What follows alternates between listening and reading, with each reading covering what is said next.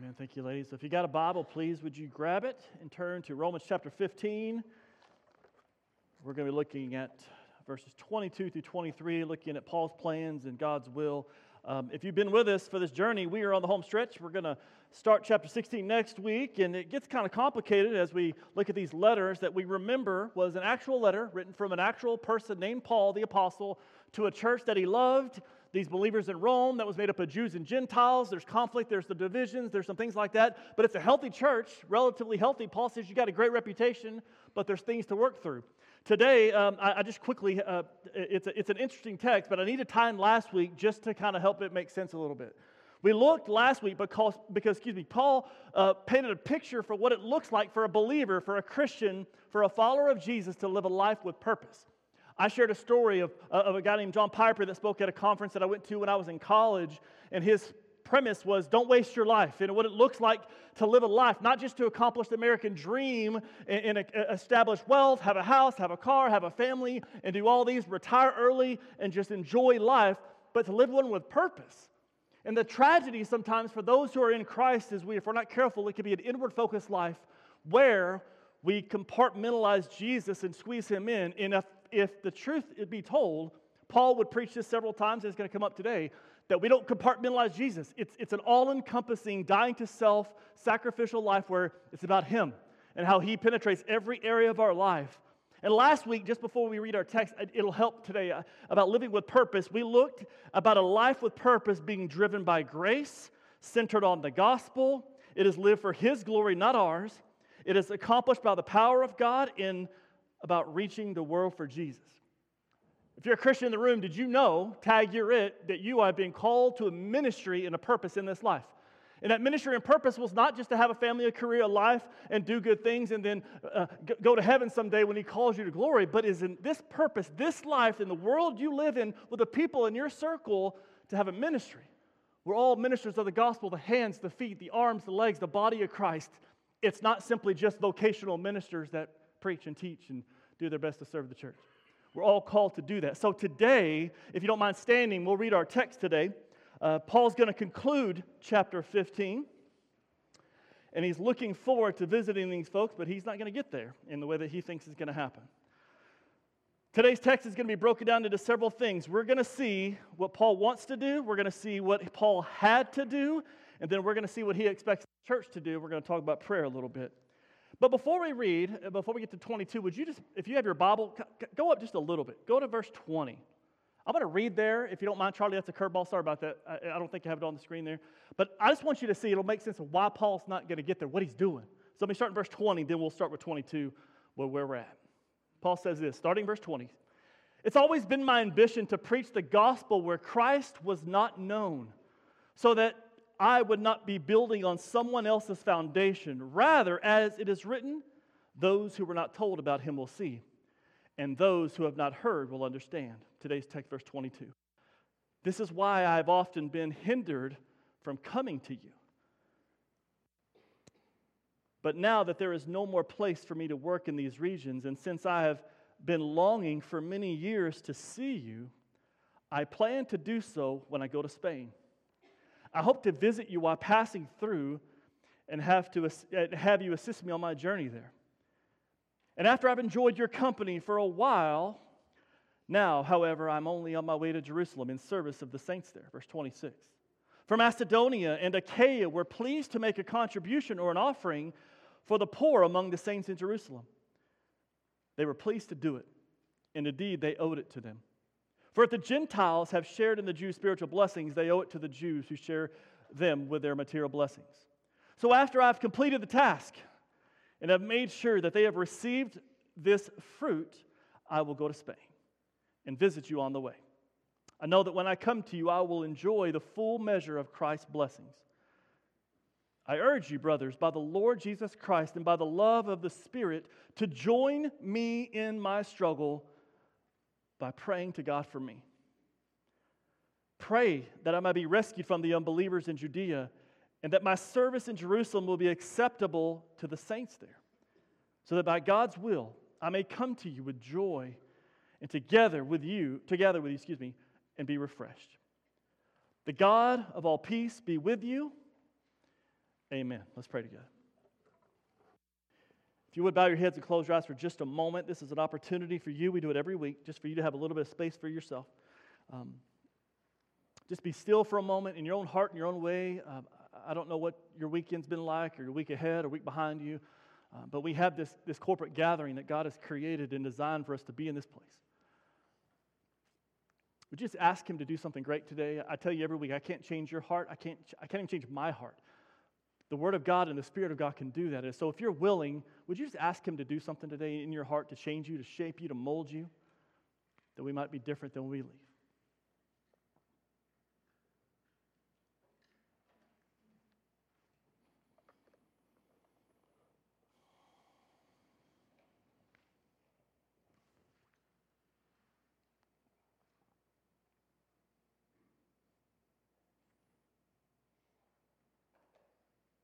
And if you don't mind, would you say just a brief prayer for me that I would preach according to the Bible in a way that's clear, the way that makes sense, that we would learn from this today.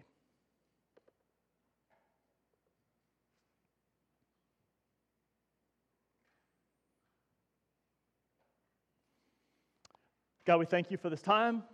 We thank you for this opportunity. We thank you for your word. We thank you for your spirit. We thank you for the church. We thank you for the opportunity to be here. Do something great in our midst. Get all the praise and all the glory for it. And we ask it in your name. Amen. You may be seated. Well, I don't know about you, but if you've ever been excited about going somewhere and you're longing to be there, whether it's a vacation or a trip, and a lot of times it doesn't end up being the way that you think it's going to be when you get there. I remember growing up as a kid, whether it be going to a Six Flags or going to see cousins, I couldn't go to sleep the night before. I was so excited, and then it almost never works out. Sometimes it's better, but sometimes it's not as good. Sometimes things don't work out the way that you imagined it, but there's a longing to do these things. There's a longing to see people. There's a longing to see cousins or see friends or go on vacation and do these things. I just want you to feel the angst of this because Paul has been longing to see these people in Rome. He loves them, and just no curveballs today. He's going to eventually get there, but it's not going to be the way he thinks. He's going to be on a boat that's going to be shipwrecked. He's going to be arrested. He's going to be in prison. He's going to be enchained. He's going to be all of these things, and nothing seems to work out the way that Paul really thinks it's going to work out. What we're going to learn from today is really simple. It's kind of a simple, but I think we can apply this because Paul is going to show us, because we talk about a life well lived, a life lived well for the gospel with purpose, not to waste it. We're going to see Paul model this for us. And I said it earlier, I think we have it broken down into three things. We're going to see what Paul wants to do, we're going to see what he had to do, and then we're going to see what he expects the church to do. That's kind of how we're going to break this text down today. So as we jump right into this, we've seen this as Paul longs to be in Rome. We're going to look at verse 22. He's excited. He's got expectations. But I started in 20 for a reason, because why hasn't Paul gotten there yet? Is he lazy? Is he got his feet propped up on a beach somewhere, sipping on a drink, just kind of relaxing, just kind of waiting for things to happen when it happens? No, what's he doing? He's been preaching the gospel. The calling on Paul's life has been what? To preach the gospel to the unknown, to those who don't know him. It's been the call on his life since God changed him in Acts chapter 9. So I want you to hear this. Please hear this. Paul's purpose, just like we've got to figure out our purpose, is the thing that's going to drive this. And I know, in case you missed last week, this is important because we need to know the purpose of our life. And I know in a room like this, probably so many of us are still trying to figure that out. And sometimes purposes change in stages of life, in careers and vocations and stages of life that we're still trying to figure out, God, what are you wanting to do in me? Now look right at me, church. This is important. If the call on your life is not to just live for yourself and then die someday and then go to heaven someday, how is God to use you right now, here, in your vocation, in your ministry, in your vocation, with your family, with your kids, what God has called you to do? So Paul longs to get there. He can't wait to get there, and he's excited. So let's look at what Paul wants to do in verse 22 and 24. He says this is why I've often been hindered from coming to you, verse 23, but now that there's no more place for me to work in these regions, and since I've been longing for years, for years, to visit you, look at verse 24, I plan to do so when I go to Spain. I hope to see you while passing through and have you assist me on my journey there. And after I've enjoyed your company for quite some time. Now look at this. Paul hasn't been there. He's looking to get there. But verse 19 and 20, he's preaching the gospel. He's doing these things, and he has not yet come to them. But the reason I love this is because what we can learn from Paul, not just to look at Paul's life and say, great for Paul, what can we learn from this? Are there things in your life that you kind of have wants, things you wish you could do, things that you want to do in this life? Sure. Would you agree? I've got those two. Would you agree that not all the wants in our life are maybe what God has for us at this moment in this time?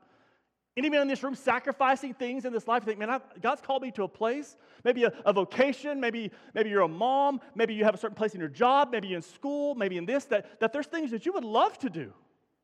But God has called you to a place right now to serve and to, quote, bloom where you're planted in this space and in this time. Paul longs to be there. He wants to be there, and he says, I plan to do it. But I've been hindered, not in a bad way, but I've got things. Paul is sacrificing selflessly what he wants to do what he's got to do. God has called us, as Jesus says this in Matthew chapter 16 in verse 24, when Jesus talks about what it means to follow him, a selfless life. He says, whoever wants to be my disciple must deny themselves, take up their cross, and follow. And whoever wants to save their life, they're going to lose it. But whoever loses it for my life will find it. You see, for Paul in this text, he's living out this sacrificial life. He's living this thing out of purpose, of what he wants to do is pushed to the side. He's like, I'm going to do what I got to do. We'll talk about that in just a minute. But I was led to a verse this morning. I'll be honest with you. I think Charlie got it on the screen for me, and Deb read it in the children's sermon. But I think it's so relevant. Look at 2 Corinthians. It'll be on the screen for you, chapter 5. As Paul writes to this church in Corinth, look what he says. For Christ's love compels us because we are convinced that one, Jesus, he died for all. Now that's great. Let's celebrate that. Praise God. Comma, and therefore all have died. What? Look what he says. And he died for all, that those who live shall no longer live for themselves, but for him who died for them and was raised again. Paul, to the Corinthian church that had a lot of issues or problems, looks to the resurrection, and he looks to the church, looks to the Corinthian church. He's imploring with the Roman church and to the church in Olton and any church that worships Jesus. It says this, your life is not about you anymore. No, we live in a world in 2023 that we talked about this last week that loves to be self-centered and say, hey, it's all about you. Whatever you want to do, you just do you. Whatever makes you happy, whatever makes you tick, whatever, and then try to squeeze God in that all you want. If you're raising kids in this world, that's what the world's trying to tell them. Just do what you love to do and then try to love God along the way. But Paul tells Corinth, Paul tells the Romans, and Paul's telling us that those who have given their life to Christ Jesus, dare I say, our lives are not ours anymore. I was having a conversation with somebody this week, and I was just talking about this, and it's just an honest moment, if I could just kind of push for the side, about not just us as a church, but the church in general. But do we really, when people come to faith with children and adults, do we really help them understand in totality what that means? Do we really show them about, hey, yes, you have purchased by the blood of Jesus, get saved, get baptized, but we really understand your life is not about you anymore. And we're raising kids to say, hey, what do you want to do in this life? Well, all these kind of things. Do we say, hey, find what you're good at, find what you want to do and be happy and make money, get a job? Or do we tell them and say, hey, as a Christian, if they are one, say, hey, we want you to find the way that you can honor God in all that you do. Bring him glory, bring him honor. How do you help others come to know Jesus? How do you show them Jesus? And I think this is really relevant. If I'm just going to be completely honest with you, we're us as the church, and that we can understand that what Paul sacrificially says, I want to be with you guys, but you know what? I'm not going to go because I got ministry I got to get done. Now, we're not apostles. Well, we're all to be sent. We're not capital A apostles, but we're all to be sent for the gospel and help people know Jesus. So for me, what God has convicted me, not just as a pastor, but as a Christian man, is how am I doing in this? With all due respect, can I say this out loud? It's easy to stand up on the stage and talk about Jesus. Do you know where it's hard to live about Jesus and tell others about Jesus? It's out there. And God nails me, just in case there's anybody in this room, God nails me. Hey, not as a pastor, but as a Christian man, how are you advancing the gospel and teaching and telling others about Jesus? Paul shows us what a great example of there are times in life, and maybe some of you are feeling this weight of, there's times where you want to do certain things in your life. You get that little nervous itch, you've got things, maybe you want to change a job, you want to change career, you want to move, you want to do this, you want to do this, you're trying to figure out where your passions are, but Paul's like, I'm going to table all of that. My plans are to get to Rome, but right now I can't. And before we move to the next part, look at what he says about the relationships. And this is just a good teaching point about the church and the body. Look at the end of verse 24. Did you see what he said? He says, I plan to do so. I hope to see you while I'm passing through to Spain. I'm going to stop by. And he says, after I've enjoyed your company for a while. Do you see that? If I can bore you with original language, what that breaks down was to be filled up, to have the body, the church, to be filled up. You know, that sometimes relationships can be hard, but be amongst the body where you just feel, man, I'm better I'm better now. I don't know about you, but not just because I preach, but I enjoy coming to church. I enjoy seeing people that I hadn't seen all week. And there's sometimes I talk and have conversations where I just feel kind of filled up. I just feel like, man, I just feel better. I just feel like, man, just to kind of fellowship, and that's why we're going to fellowship next week and just do life together. He means to enjoy their company. I want to be there. And what a mark of the church to be about relationships that we can sharpen one another and love one another. Paul makes plans. Things don't always work out the way he plans. Anybody want to amen that? You ever made plans in your life? Anybody ever told you don't need to make plans because God's got it all figured out, just see what happens? That's wrong. The Bible is very clear. You should make plans. Proverbs 16:9 says this. It's one of my favorite verses when people are coming to me and saying, I'm just wrestling. I don't know what to do. I don't know what God has for me. Proverbs 16:9 says, in their hearts, humans plan their course, but the Lord determines or establishes steps. Now, let me explain that, because there may be some in this room that you're kind of waiting on something. Maybe you have things you want to do in this life, and you're just kind of feeling like, Paul, man, I want to do this, and maybe God's working in something else. But in their hearts, the Lord says we determine our course, if you will. But we trust Him with the details down there. So if there's anybody in this room that maybe you're working and maybe you're stressing about a decision, maybe there's life, maybe there's maybe things going on, and you just have uncertainty, and you're thinking, I just don't know what to do. I'm not going to stand up here and say, well, the pastor said, follow your heart. No, the heart will lead you astray so often. Test all things by the Word of God. Test things by the Spirit. But then plot your course and make a decision, and then let Him handle the details down there. That's what Paul did. What did Paul do? He planned. He goes, I plan to come to you. But he didn't think he was going to be on a boat and chained and imprisoned after being shipwrecked.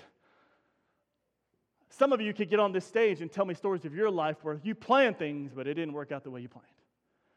Some of you would say this, it didn't work out the way I wanted to, and I didn't really like how it fleshed out. Some of you could tell me stories about, man, it worked out better than I could ever imagine. But it's different. So if you want to put yourself against this text, number one, it is a sacrificial life as a follower of Jesus. Say there are times when we need to table what we want to do what we got to do. And that's what we get to verse 25 and 29. Look at what Paul has to do. He's like, I can't come see you right now because I got something bigger, dare I say more important, a task to do. In verse 25, look at what he says, I got to do. Now, however, I'm on my way to Jerusalem in the service of the Lord's people there. For Macedonia and Achaia were pleased to make a contribution or an offering. They took up an offering for the poor for the Lord's people in Jerusalem. They were pleased to do it, and indeed, they did it on their own. For if the Gentiles have shared in the Jews' spiritual blessings, they owe it to the Jews to share with them their material blessings. Look at verse 28. So after I've completed the task and have made sure that they have received this offering or these contributions, I will go to Spain, and I will visit you on the way.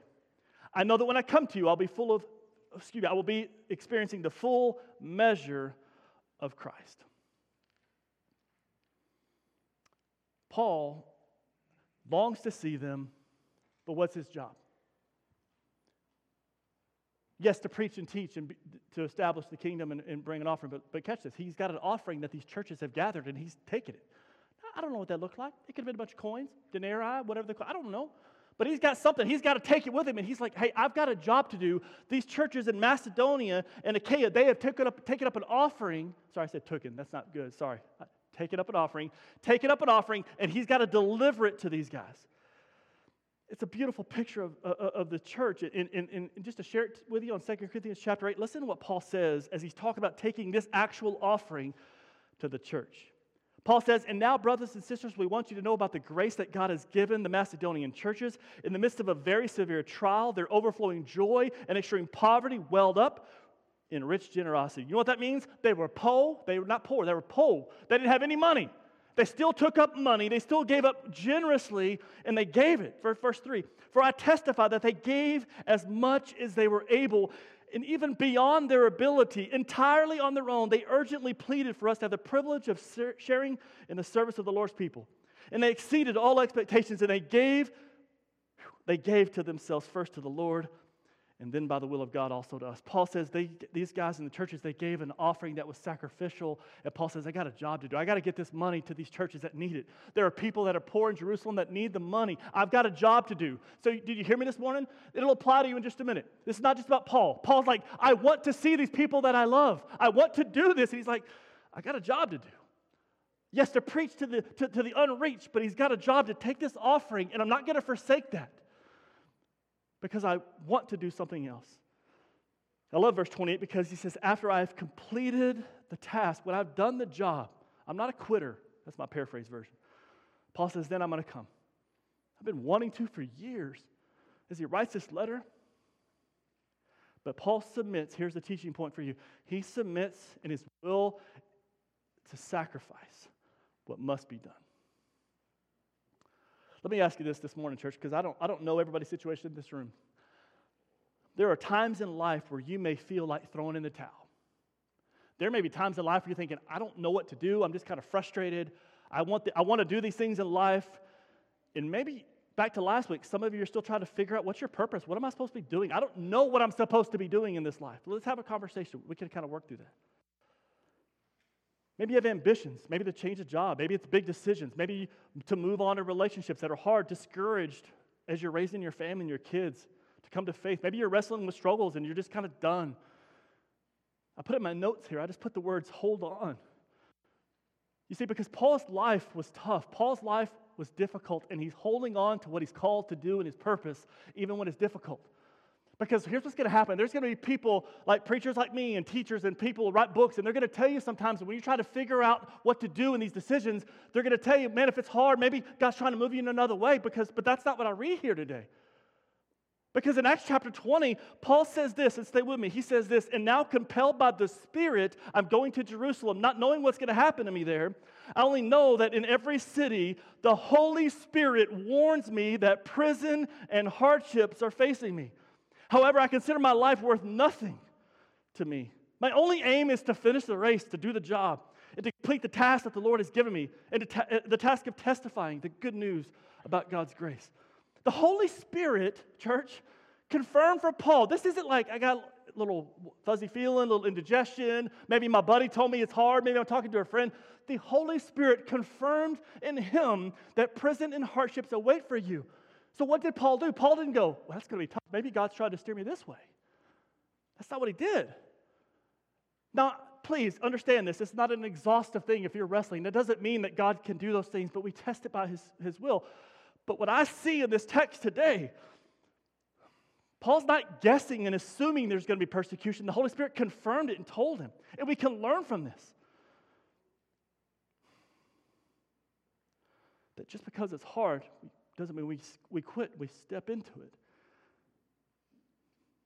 I said this earlier, the practical application. If I'm sitting in your chair and somebody else is up here talking, I would want to know this. How does that apply to me? What does that mean for me? Great for Paul, but what about me? Well, some of you in this room, maybe you're dealing with adversity, maybe you're wrestling with purpose and struggles and decisions, and you're holding on. I've read stories, I could tell you articles of stories, maybe some that I know, some that I don't in life, about pastors maybe who are dealing with difficult circumstances and maybe wanting to throw the towel in. People in marriages that are just, it's difficult and they're struggling, but they're just not sure what to do, and they know what they should do, but they're just kind of struggling. People in jobs that are having a hard time and they don't enjoy what they do, but God's got them in a place right now that they're holding on. Maybe parents raising kids, you just kind of feel spent and done, and you want them to come to know Jesus, and it gets frustrating, and sometimes raising kids can be hard. Prayer warriors praying for healing. Farmers praying for rain. Wrestling and asking God to do something. You can put your story in there all you want. Of when we come before the Lord and we're petitioning Him and asking Him and saying, God, I need you to intervene, and we wait. I had several examples I was going to tell you, but probably one of the quickest is a personal one. I remember a long time ago when I was in Denver City, I was a youth pastor there for 9 years, short version. And I remember about four, maybe 5 years into it, that God really confirmed for me the call of like the next step is to be a pastor somewhere. I didn't know what that meant. I didn't know that He was going to bless me to come here. But I knew that. We talked about it, we prayed about it, and I knew that I was going to finish my youth ministry in Denver City, whatever that meant. And when churches would call and ask and say, hey, would you consider? And I was like, no. And some of them were for churches that I probably thought maybe I would go there someday. Before I continue that, but I want you to hear this. There were times in life where I think, man, I really want to go. I really want to go. Ministry gets hard the longer you're at someplace.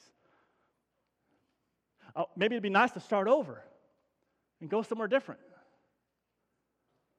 New kids, new family, get out of the town I grew up in and just go have a fresh start and just do this. And God just basically said, you're going to stay there. You're going to continue to be faithful. I didn't know how long that's going to be. You're going to be youth pastor to these kids, and when the time happens, it happens. Now, for my call and my ministry and me, I just waited and we served, and all we need to do is I'm going to be faithful to the task at hand. We're going to serve until it's time. And after 9 years there, that's when God opened up the door to come here. But there were times, church, and the reason I tell you, there were times in my heart where I wanted to do the next thing. There may be some of you in this room, whatever it could be relationships, family, it could be whatever, and you're thinking, man, in my heart, I'm wanting to do something different. I'm wanting to do this. Paul, I want to go to Rome. I want to do these things, but God's called you to something different, and you may not even know it yet, and maybe that's where you're at, trying to say, God, show me what that is. What am I supposed to be doing in the here and now? David talks about bloom where you're planted. I don't know what that means. We pray and we ask him. Paul wanted to go to Rome. He had things he had to do. It was his calling, his ministry, his task. So we've seen what Paul wanted to do. We saw what he had to do. But look what he's asking the church to do. And we're going to talk about prayer for just a few minutes before we wrap up. He turns it from them, looking at his own life, and now he's going to look to the church and say, here's what I'm calling on you, the church in Rome. Look at verse 30. I urge you, I plead with you, brothers and sisters, by our calling, by our Lord Jesus Christ, and by the love of the Spirit, to join me in my struggle, to jump in the pool, get in the game. Come on, join with me in the struggle by praying to God for me. And here's what I want you to pray for. Pray that I may be kept safe from the unbelievers in Judea, and that the contribution, this offering that I have, that I'm taking to Jerusalem, it may be favorably received by the Lord's people there, so that I may come to you with all joy, by God's will, and in your company be refreshed. The God of peace, as a closing prayer, be with you always. What's Paul pleading with the church to do? Pray. Now, what is prayer? Let's talk about this, and this is going to go quickly. Prayer is communicating with the Lord, communicating with God. Sometimes we teach it incorrectly. We just talking to God. It's also listening. But we speak and we listen and we receive. I talked about this at prayer meeting this week. I asked a question. I said, why do we pray if the God of the universe knows everything?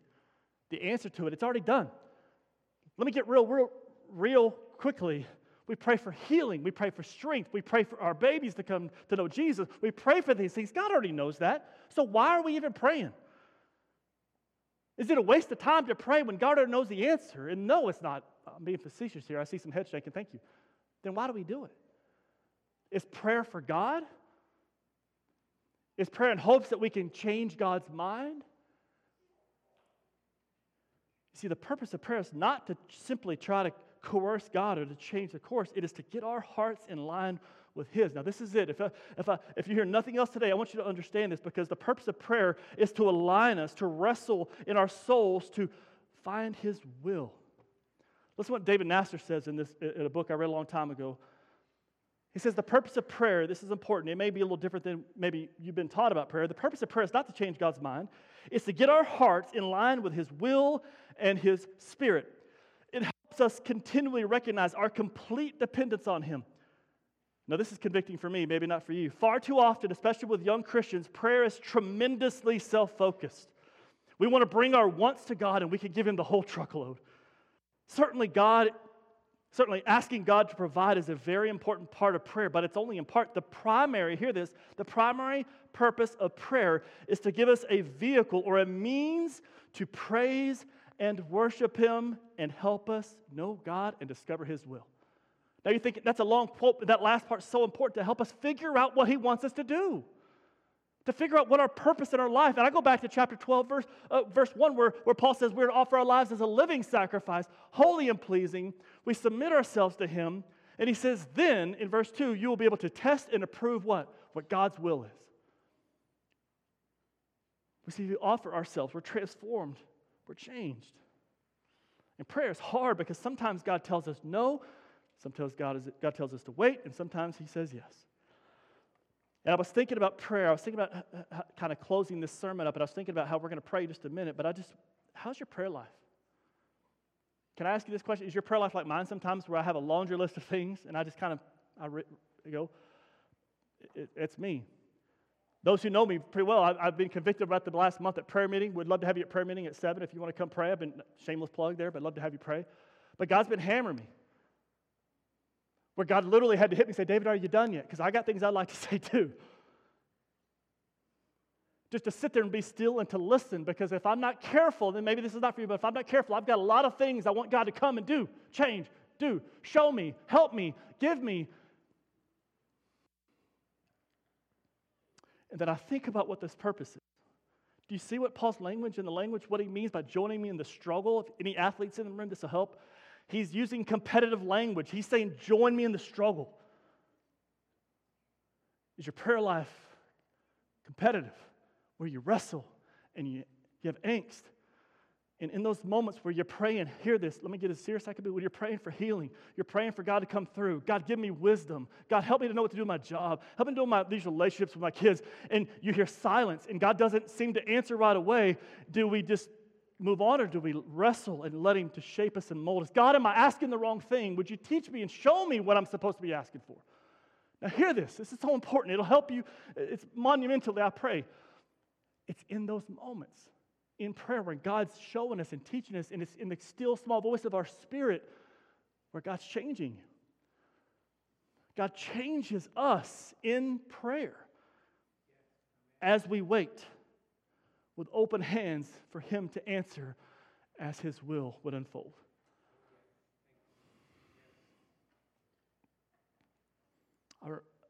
Quickly, I was thought about a guy named Epaphras in Colossians 4. Paul mentions him 3 times, and he mentions him in Colossians 4:12, and he says this, Epaphras, who is one of you and your servant of Jesus Christ, sends greetings. Look at what he says. Look at the description of Epaphras' life. He is always wrestling in prayer for you. What a man. I confess to you, I hope that that's a mark that maybe sometimes people can say that, man, David he's a messed up person. He's an okay pastor, a messed up person, but he will pray. And I got to do better.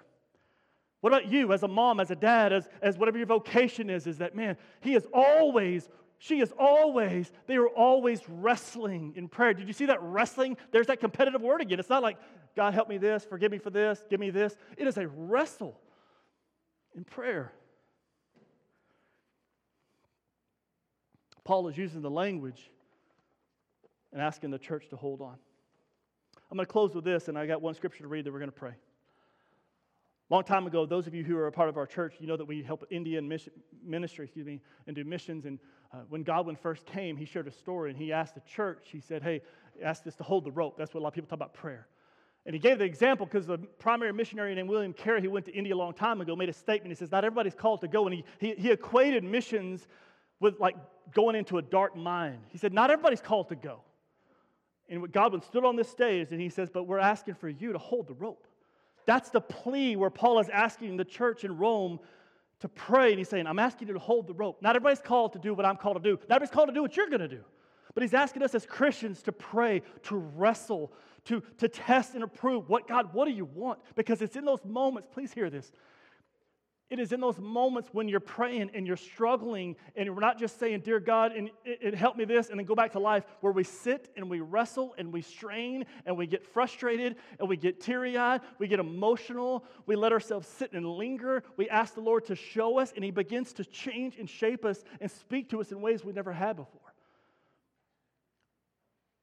That's what God does. God changes us in our prayers.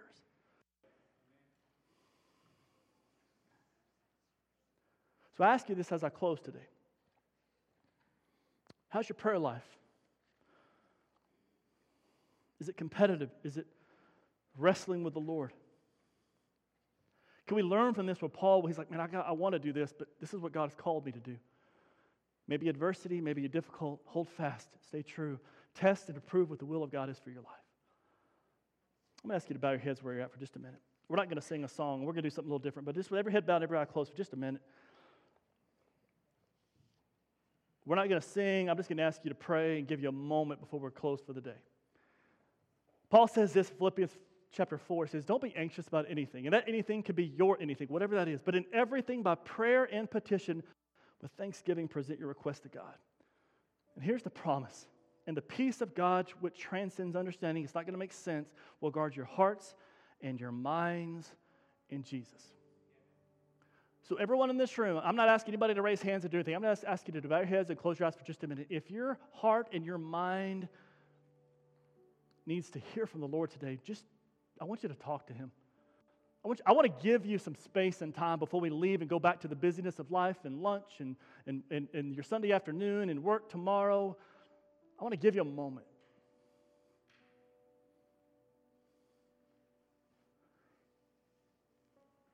I just want to give you a chance to pray.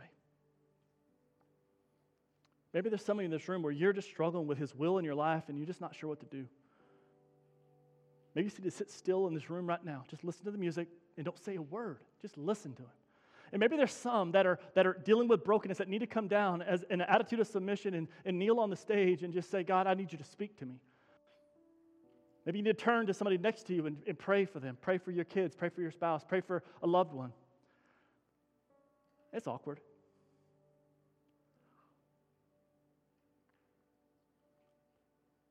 But I would love to awkwardly give you about 2 minutes of just sitting still. To be still and to listen, to be challenged, to be blessed, to be encouraged, to wrestle in prayer. God, what do you want? What am I supposed to be doing in this situation? Would you speak to me? And if you're willing, before we pray and finish the service, would you do just that? Every head bowed, every eye closed. If you want to move, come on down. If you just want to sit still, if you want to pray and stand up, that's great. This is your time. You take it and you use it as you would like.